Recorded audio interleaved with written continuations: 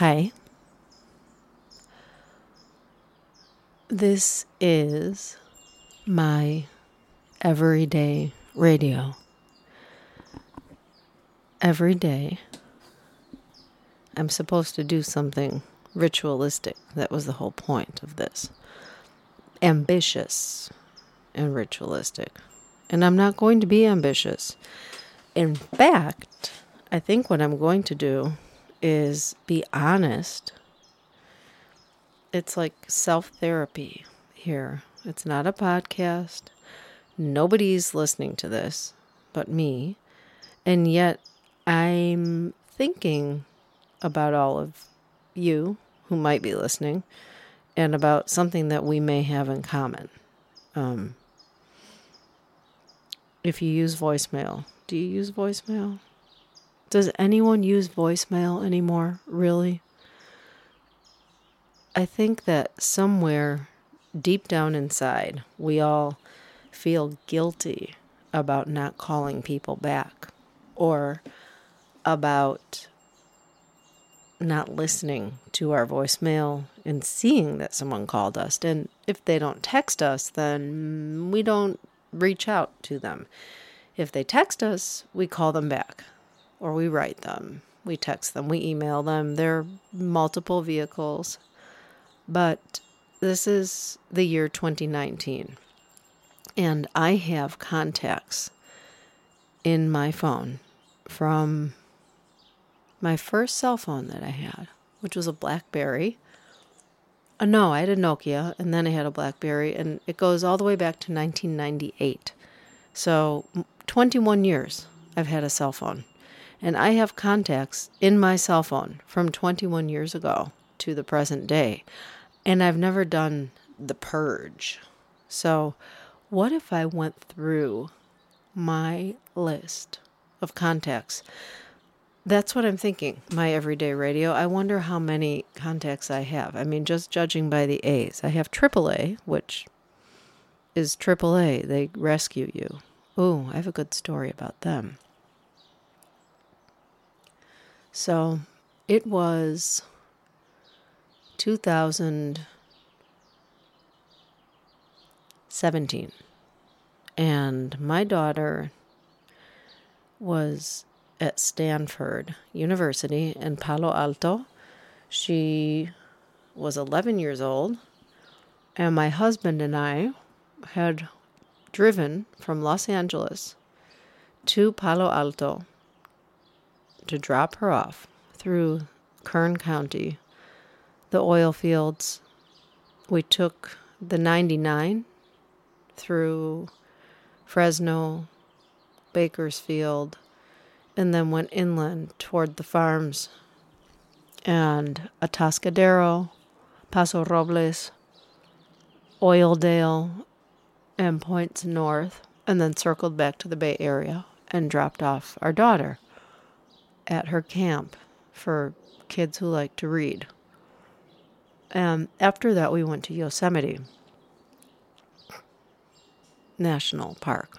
This is 2017. This was when those huge fires had happened in Mariposa and Madera counties. The gateway to Yosemite, the California Cal Fire, they were out there. California Fire Department was out fighting these fires, as were national troops of firefighters, which were federal sponsorships bringing firefighters from all over California and points beyond. It was horrible. And we were there on the tail end of all of this. We went to Mono Lake. We decided that we wouldn't spend time in Yosemite because it was really overburdened by the onslaught of fire and tourism. And so we went around into the Stanislaus National Forest. And we didn't take my vehicle. We took my husband's vehicle, which is a 2005 Toyota Prius. And I hadn't driven it in a long time, but I happened to be behind the wheel as we ascended a mountain, a pass, and then headed downwards. And at the top of the pass, as we were exiting or headed toward the exit of the forest, the car started to, well, I would call it seize. The brakes didn't work. The electrical seemed not to work. And we were headed on a downhill slope. And the engine was not responding to the accelerator pedal. And so I asked my husband, well, when's the last time you serviced this car? What do you mean? I mean, did you change the oil before we left on this trip? And this is, of course, as I'm holding the wheel and pumping the brakes, which they're responding, but not electrically. They're responding to the physical pressure, which I have to put a lot of and then let go and push and let go. Did you change the oil before we left? I don't know. You don't know? Around a bend. Ooh, round a bend, going fast with my foot on the brake and no electricity moving in a hybrid vehicle, mind you.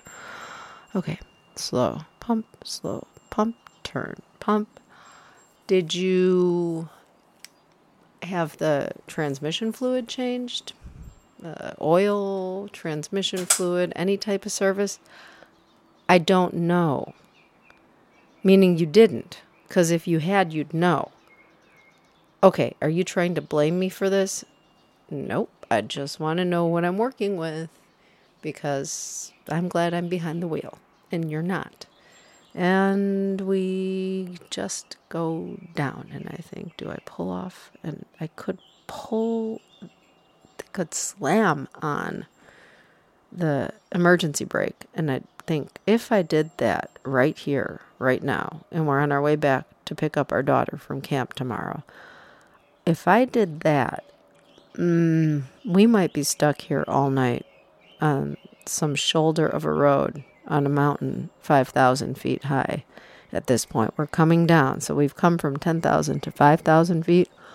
And I think, no, this is a really bad idea. I am not slamming on the emergency brake. I am not going to sit here tonight. We are going to just cruise and coast and pump and curve and hope that we land at the bottom of the hill somewhere near a dealership or something, a gas station, a Yanteria. And then Kennedy Meadows. I swerve to the left and I pull off into the campground. And there's a group of 20-somethings playing some sort of table game with a pop-up tent and a grill. And I slam on my emergency brake. And I've rolled into their campground. And I say, I'm really sorry, but my engine went out.